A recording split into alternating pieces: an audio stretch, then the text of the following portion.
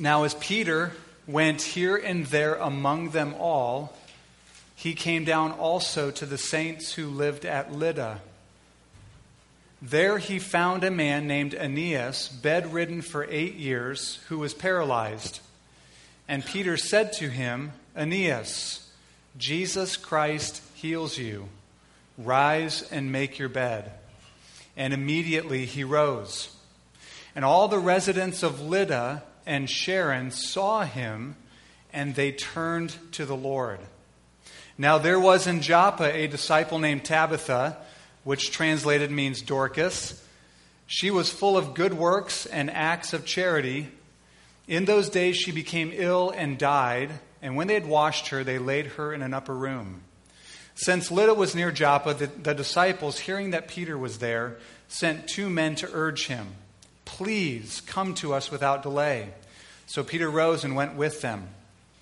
And when he arrived, they took him to the upper room. All the widows stood beside him, weeping and showing tunics and other garments that Dorcas made while she was with them. But Peter put them all outside and knelt down and prayed. And turning to the body, he said, Tabitha, arise. And she opened her eyes, and when she saw Peter, she sat up. And he gave her his hand and raised her up. Then calling the saints and widows, he presented her alive.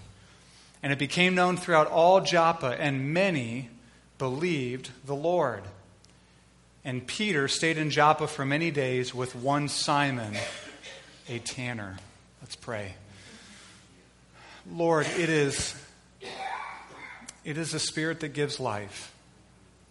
The flesh profits nothing. We need your Spirit to come here today and help us to see what you want us to see from this text. I pray that we would, by faith, come face to face with the living Christ, the risen, powerful, present, perfect, personal Lord and Savior, Jesus Christ. And that we would be transformed. For it is when we see him that we are transformed from one degree of glory to another. So help us to see him today. In Jesus' name, amen. This morning, Jesus wants you to know him as a risen Savior, and as a personal Savior, and as a present Savior, not distant, but present Savior, and as a powerful Savior, not a weak one, not one who tries and tries and tries with all of his might, but can't accomplish much. He wants you to know him as a risen, personal, present, and powerful Savior. The book of Acts is about Jesus. It's all about Jesus from beginning to end. He's alive, he's working, he's saving, he's healing, he's delivering, he's raising the dead. When you read through the book of Acts, you get this strong sense that Jesus is on the move. If you remember way back in Acts chapter 1, Luke is the author of Acts, and it says that in his first account, in the book of Luke, he wrote about all that Jesus began to do and teach. The book of Acts is Luke's account of what Jesus continued to do and to teach through the Holy Spirit empowering his people. In Acts chapter 1, the disciples saw Jesus alive from the dead. And the rest of the book of Acts, the people of God, the church, they are carried along by the risen Christ through the Holy Spirit. This is how they move forward, and this is how we must move forward as well. Our only way forward is through the risen Christ. When you read a story like this in Acts chapter 9, is there any expectation that Jesus, our risen, personal, present, powerful Savior, might act in your life in a similar way? That he might show up and do something extraordinary and something powerful. That he can work in the present powerfully in the immediate situations you find yourself in. That he really can. Is there this kind of expectation that Jesus is present with us, that he's powerful with us even right now? Well, we see three amazing miracles in this text. You might say three? Yeah, two are really obvious. And the third one's not so obvious. In fact, you probably just, as I read, you just read over it with me. It doesn't seem obvious at all. But we see the risen Christ perform three miracles in this text. And these miracles do three things, at least three things. One, they demonstrate the glory of Christ. Remember what I said earlier in my prayer? I said, as we see Jesus, as we behold him by faith, with the eyes of faith, we are transformed and become more like him from one degree of glory to the next. 2 Corinthians 3:17 and 18. So, miracles, the miracles of this text, and I would say any true miracle, big or small, they demonstrate the glory of Christ. Second, they authenticate the message of Christ. And third, they point forward to the coming kingdom of Christ. That's what miracles do in the book of Acts. So, let's take each of these points one at a time. The miracles of this story, they demonstrate the glory of Christ, the glory of his power, the glory of his compassion. And I want you to be encouraged this morning. This is the same Christ who is alive today. This is the same Christ we just sang to, who was moving our hearts so deeply as we sung by his Spirit. He is here with us, and he wants us to be awakened in expectation that he is alive and present and personal and powerful. So these miracles, first, they demonstrate the glory of Christ, his compassion, his power. The glory of Jesus is seen in the first miracle that we see in his power over sickness and disease. The first miracle that takes place is Peter finding a man named Aeneas. It's a very short story. It's like verses 32 to 35, I think. Verses 32 to 35, just a very short story. Peter finds this man named Aeneas and demonstrates that Jesus has absolute power over sickness, and it's demonstrated right here. Does anyone doubt this, that Jesus has power over sickness? Amen. Like even today, this very moment, that he has power over sickness. He demonstrated in his earthly ministry, right? He went about doing good, Acts 10 says, and healing all of those oppressed by the devil. So in this story, it simply says this. Peter found a man named Aeneas and said this. I love these words. It says, Aeneas, Jesus Christ heals you. And then he bossed him around and said, get up and make your bed. You've been laying down for 8 years. Time to get up and make your bed. But he didn't say, I have come to heal you. He says, Aeneas, Jesus Christ, present, personal. He's a person. He's risen. He's alive and powerful. Jesus Christ heals you. I love that. Jesus heals you. Peter understood who the healer was. It wasn't him. I mean, of course, he was given a gift to deliver to Aeneas. But Jesus is the healer. Jesus heals you. Get up, make your bed. That sounds like Jesus, doesn't it? Remember when the four friends brought the lame man to Jesus, and they were gathered in a house, and there was such a large crowd they couldn't get through, and so they climbed up on top and started digging through the roof, and they lowered this man down through the roof. And it says Jesus looked up and saw their faith. And first he says, your sins are forgiven. And the Pharisees didn't like that. They said, who can forgive sins but God alone? And then Jesus said, in order that you may know that I have authority to forgive sins, he said to the man, get up, take up your mat, and go home. Peter is following in the footsteps of Jesus. Peter is continuing the ministry of Jesus. Peter is a conduit for Jesus to continue his work through the power of the Spirit. Jesus has power over all disease, all sickness, all disability, this very moment. The next miracle, we see the glory of Jesus in his power even over death. Even over death. We're brought to the story of Tabitha. Now it's interesting, Tabitha was a believer. Verse 36 says she was a disciple. She was a believer in Jesus. Now we would say, gosh, a believer in Jesus, just let her stay in heaven, right? My goodness. But God had other things in mind. I love the statement that's made about Tabitha in memory of her in verse 36. It says, now there was in Joppa a disciple named Tabitha, which translated means Dorcas. Are there any kids in here? Okay. Thought there might be some giggles from that. And then it says this, she died. She was full of good works and acts of charity. Wouldn't you love that to have been to be said about you after you die? Lana, full of good works and acts of charity. Seth, full of good works and acts of charity. That's what was said about this woman, Tabitha. She was full of good works and acts of charity. So this woman died. She was beloved in the church and the community there in Joppa. So they heard that Peter was in a nearby town called Lydda, so they sent 2 men to go get Peter. They say to Peter, come without delay, come, please. Probably told him, a friend of ours has died, and Peter gets up and leaves immediately to join them.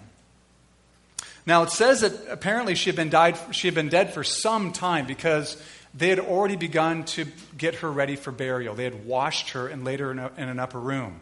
So she had been dead for hours at least.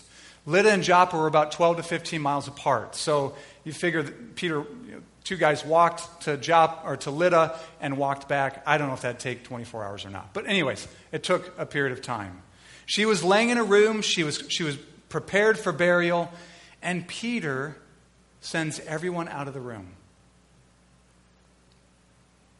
The similarities here with Elijah, healing the young boy, with Elisha, healing the young boy with Jesus, healing the young girl, except Jesus took Peter, James, and John with him into the room and sent everybody else out. And Peter prays. He gets on his knees and prays. And then he turns to this dead corpse, this woman who had been dead for hours, and says, Tabitha, arise. And she does. And she does. Jesus has power over sickness. It reminds me of Mark chapter 5, verse 41, when Jesus comes to this young girl and he says in Aramaic, Talitha kum, little girl, I say to you, arise. Jesus has power over death itself. But there is one more miracle. And it might be the most profound, really. And yet, we just read over it. We see the power of Christ to change hearts. To change hearts. Verse 43. You probably didn't notice it.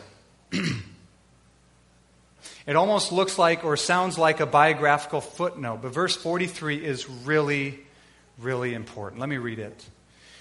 And Peter stayed in Joppa for many days with one Simon a tanner.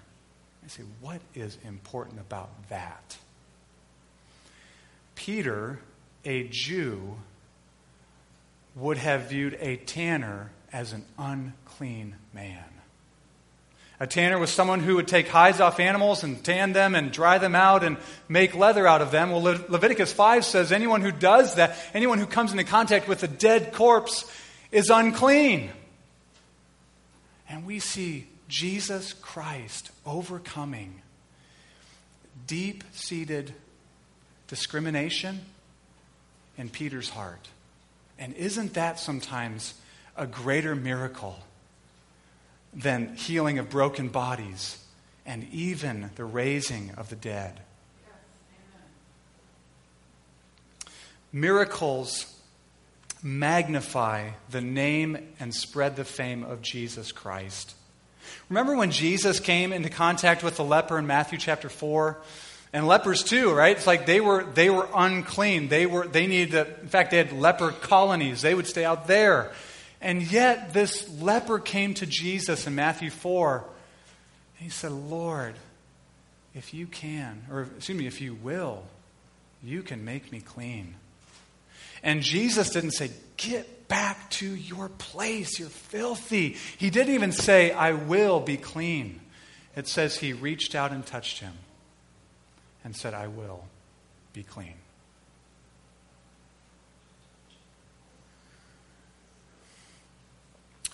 Peter's heart is being reformed by Christ. And we need our hearts reformed by Christ too. Miracles magnify the glory of Jesus Christ. Those we cannot see with the naked eye and those that are obvious to all. In John chapter 2, after Jesus turned water into wine, it says this is John speaking, it says this, the first of his signs, Jesus did at Cana in Galilee and manifested his glory. Turning water into wine, healing the lame, walking on water, whatever it is. In our story, raising the dead, healing a man who was bedridden for 8 years, or changing a crooked heart. Miracles manifest the glory of Jesus. So when Peter says, Aeneas, Jesus Christ heals you and helps him get up, or tells him to get up and make your bed, the glory of Christ is manifested. Do you see it? Do you see the compassion and the power of Jesus? And when Peter raises Tabitha from the dead, the glory of Christ is manifested. And when Peter has his heart cracked open to stay with an unclean man, the glory of Christ is being manifested. Think about this. Jesus is able still to heal broken bodies and broken hearts. He is able to heal the brokenness of our souls due to the ravaging of sin. He is able to raise the dead, certainly physically, but even more importantly, spiritually. In fact, if you are a believer in Christ, if you have repented and put your faith in Christ alone, then you are proof of that He raises the dead. And every one of us here, we know people, we long to see Jesus raised from the dead. We long for Jesus to call out spiritually to people, arise, come forth from the grave, right? Like Lazarus. Lazarus, come out!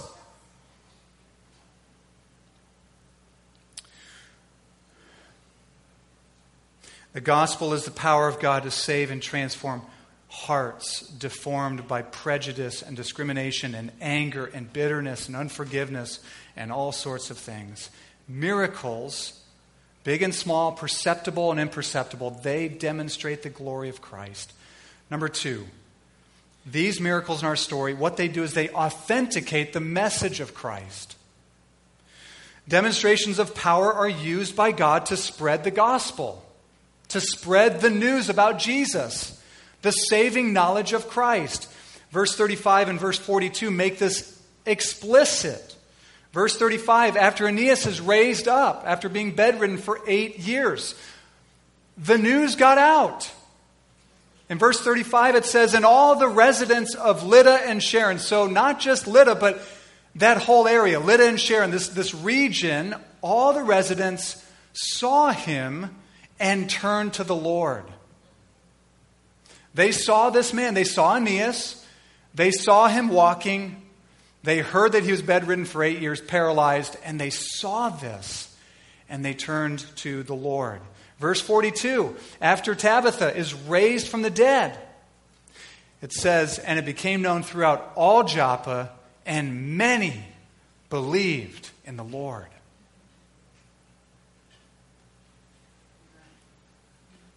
Now, we don't see here in Acts chapter 9, Peter standing before crowds and preaching like in Acts chapter 3, but I think it's reasonable to assume that he did. Right? Miracles alone don't save anybody. I can see someone who's raised from the dead and even be told that they're raised from the dead, and that alone doesn't give me the saving knowledge I need to be born again. Right? People need to hear the gospel.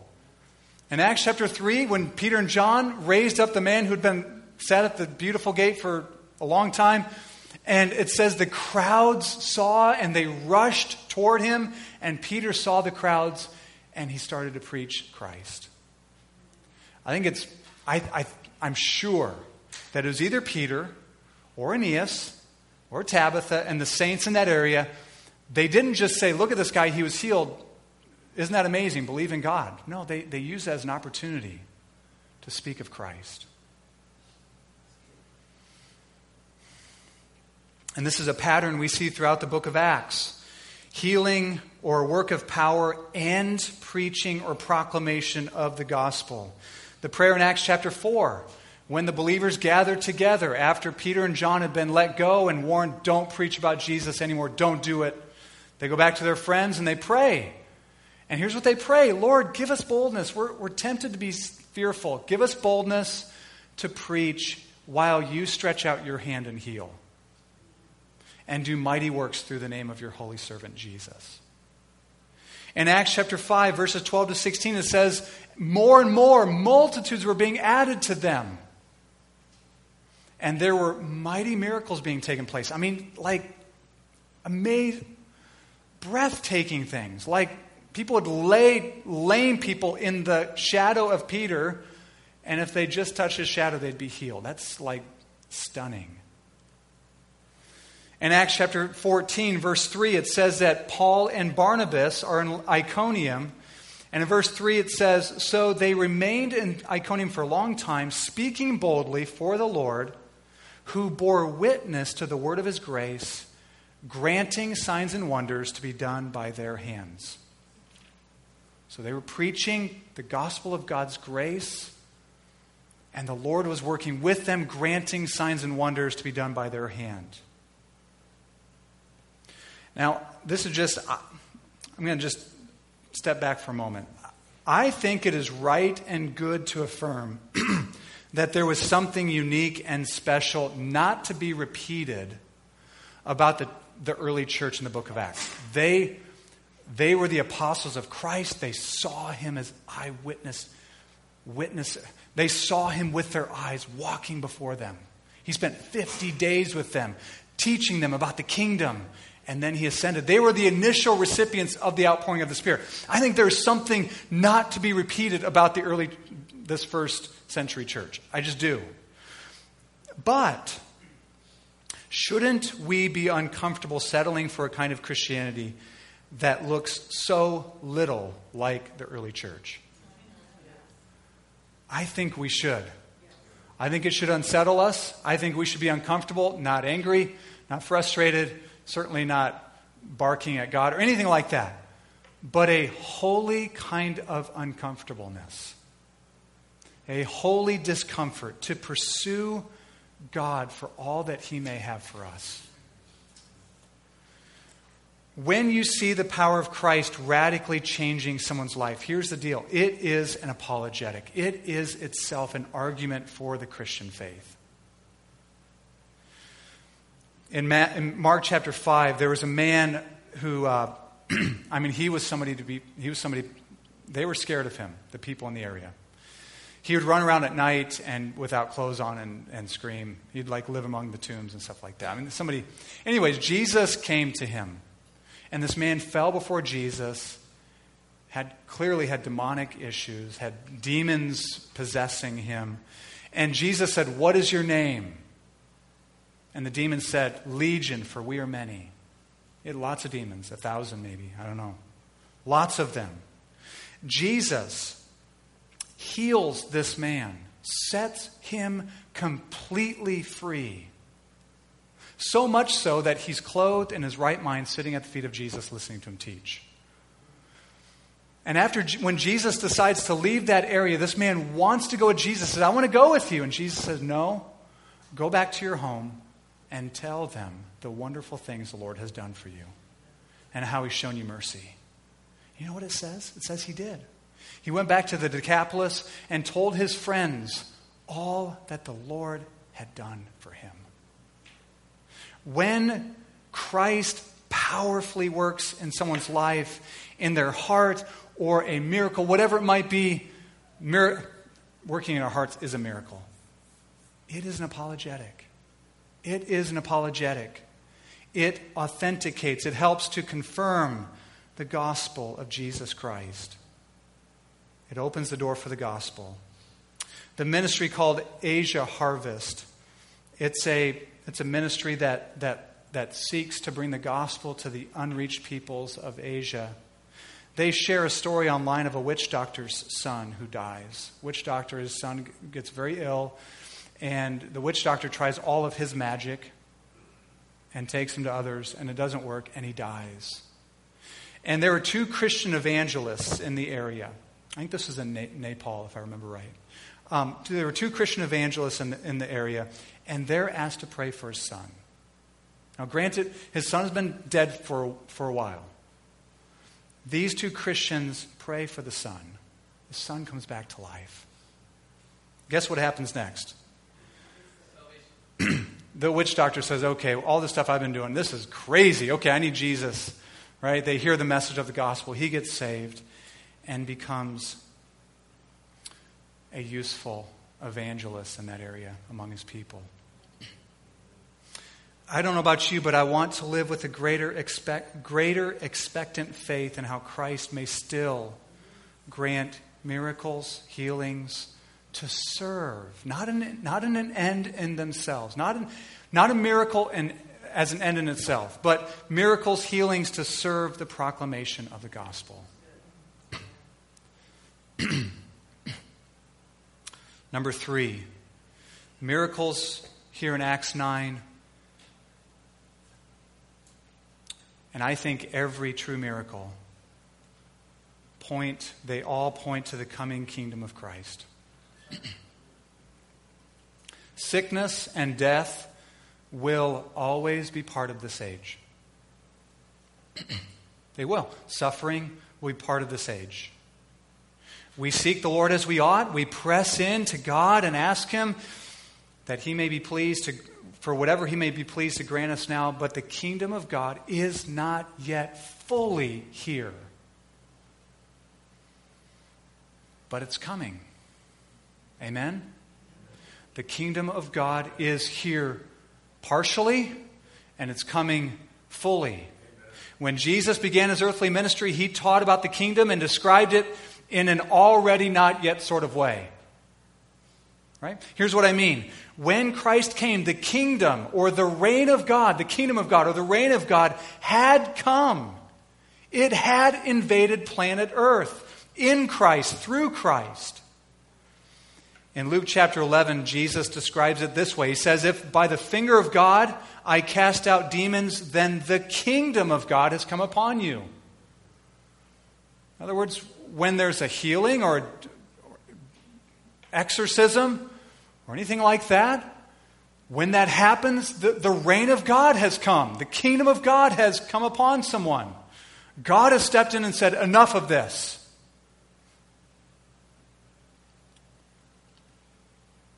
Healings, demonic exorcisms, raising the dead, the cleansing of lepers, changing hearts, every heart that has been changed by the Spirit to believe in Christ and the gospel, that is a demonstration of the presence of the kingdom. That the kingdom is already present. And I think the miracles of Acts chapter 9 are demonstrations of that too. The kingdom, however, is not yet fully here. And I think that's abundantly clear, experientially, but more importantly, biblically. There is still sickness and death and sorrow and evil and suffering and sin.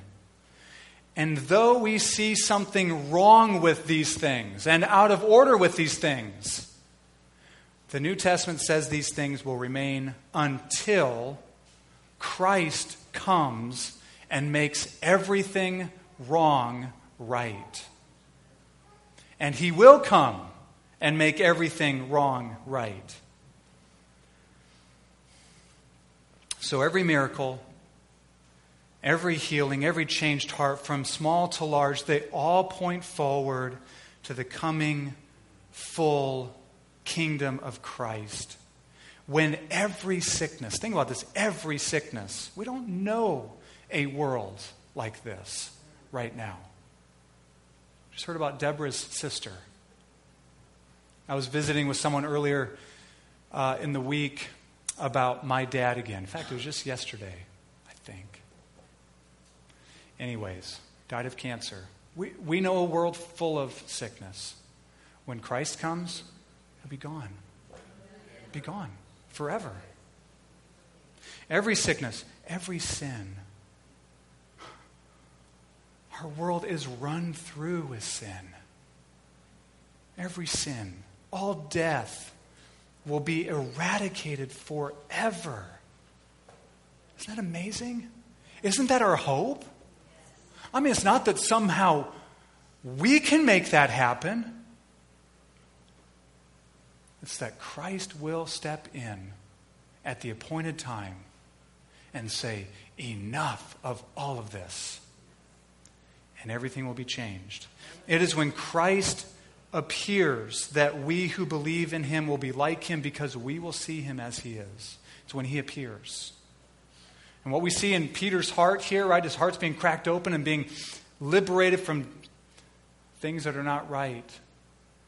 When we see him, our hearts are going to be completely transformed. And every twisted attitude and every sinful tendency will be gone forever. We don't settle for it now. We dare not settle for it now. But Jesus is the Savior.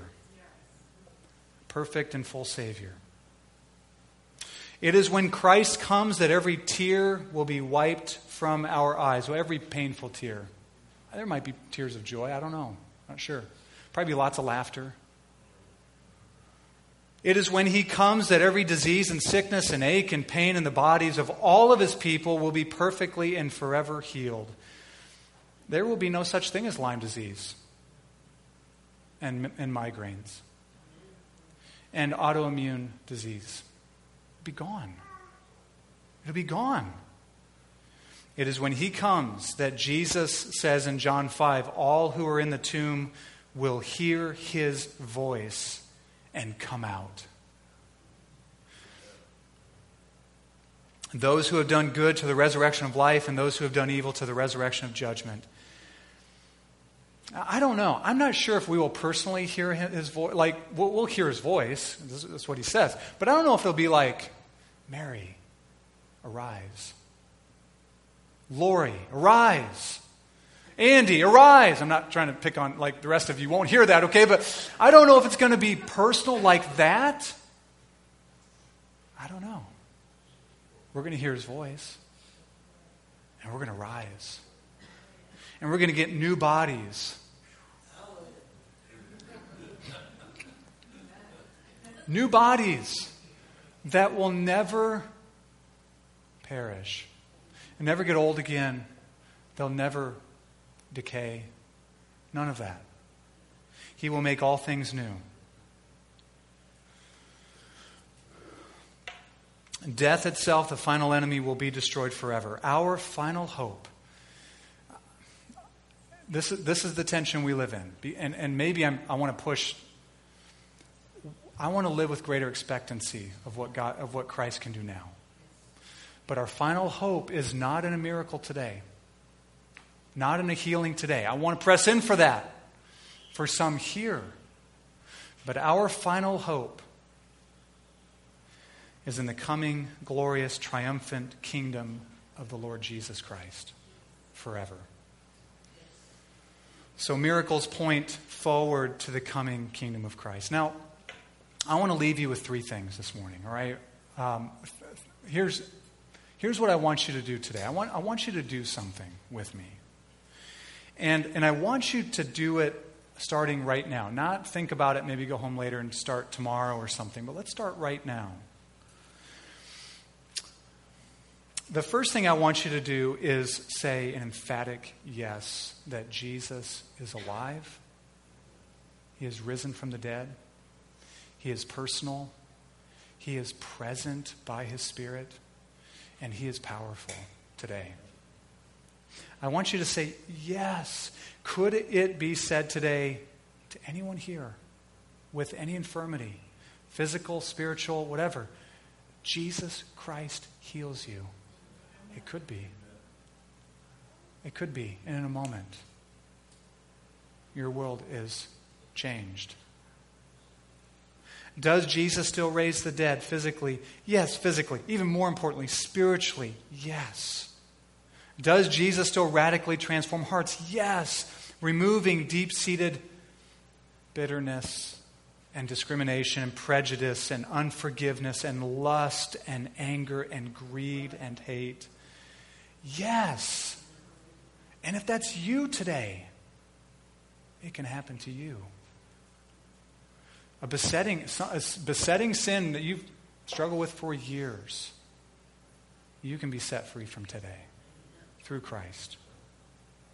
He can heal. He can raise the dead. He can raise your son or daughter who is spiritually dead to life. He can raise your neighbor, your sister, your brother who is spiritually dead to life. He can do it. He can.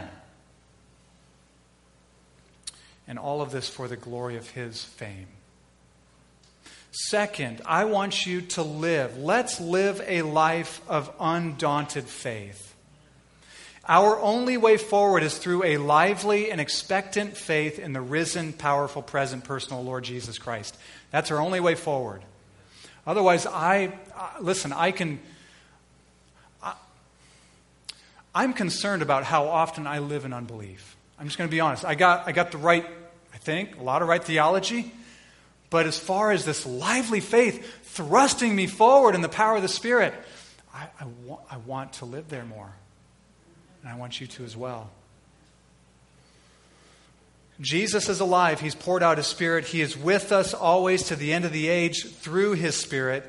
He can transform your darkness to light, your defeat into victory. He can take your deepest pain and make it a memorial of His goodness. He can set you free or your loved one free from sin that seems to grip him or her. He can raise your child from the dead in a moment, saying, "Come forth," and make him or her a lover of Jesus Christ. He can do it. And we ought to live in faith in that. And remind ourselves of that every day. And finally, let's partner with Jesus. Let's not just live by faith in what He can do in our lives. Amen. Let's partner with Jesus. Let's seek to partner with the Lord in what He is doing. It doesn't matter what we're doing. Let's not try to get Him to partner with us. When we read through the book of Acts, we see what Christ is doing. And so Peter came to Lydda, and he found this man Aeneas. I don't know how he found him. I'm not sure what that looks like exactly, but if he was told by the Spirit to go find this guy named Aeneas, I don't know. Or if he just ran into him or some friends, disciples told him, I don't know for sure. But he found Aeneas, and he partnered with Christ and delivered Christ's gift of healing to him. Let's partner with Christ. Let's co-labor with Him. Peter, in our story this morning, in our text, was both the recipient of the Lord's powerful work in his own heart and the delivery guy for two other glorious Christ-honoring miracles. So let's say, Lord Jesus, here I am. Fill me with your Spirit. Use me. And we need the Spirit, don't we? We desperately need the Spirit. And His dynamic power and leading and guidance and help and sanctifying grace, we need Him desperately. Let's pray. Lord Jesus, we are here today. And we just say, here we are. Use us. Send us. We need your Spirit. We all know what it's like to attempt in the flesh to do things, even good things for you, and it just seems to fall flat. But I think we all have also tasted, all born again, blood-bought disciples have tasted of what it's like to be led by and empowered by, strengthened by, walking in the Holy Spirit. And so we just seek you today, Lord.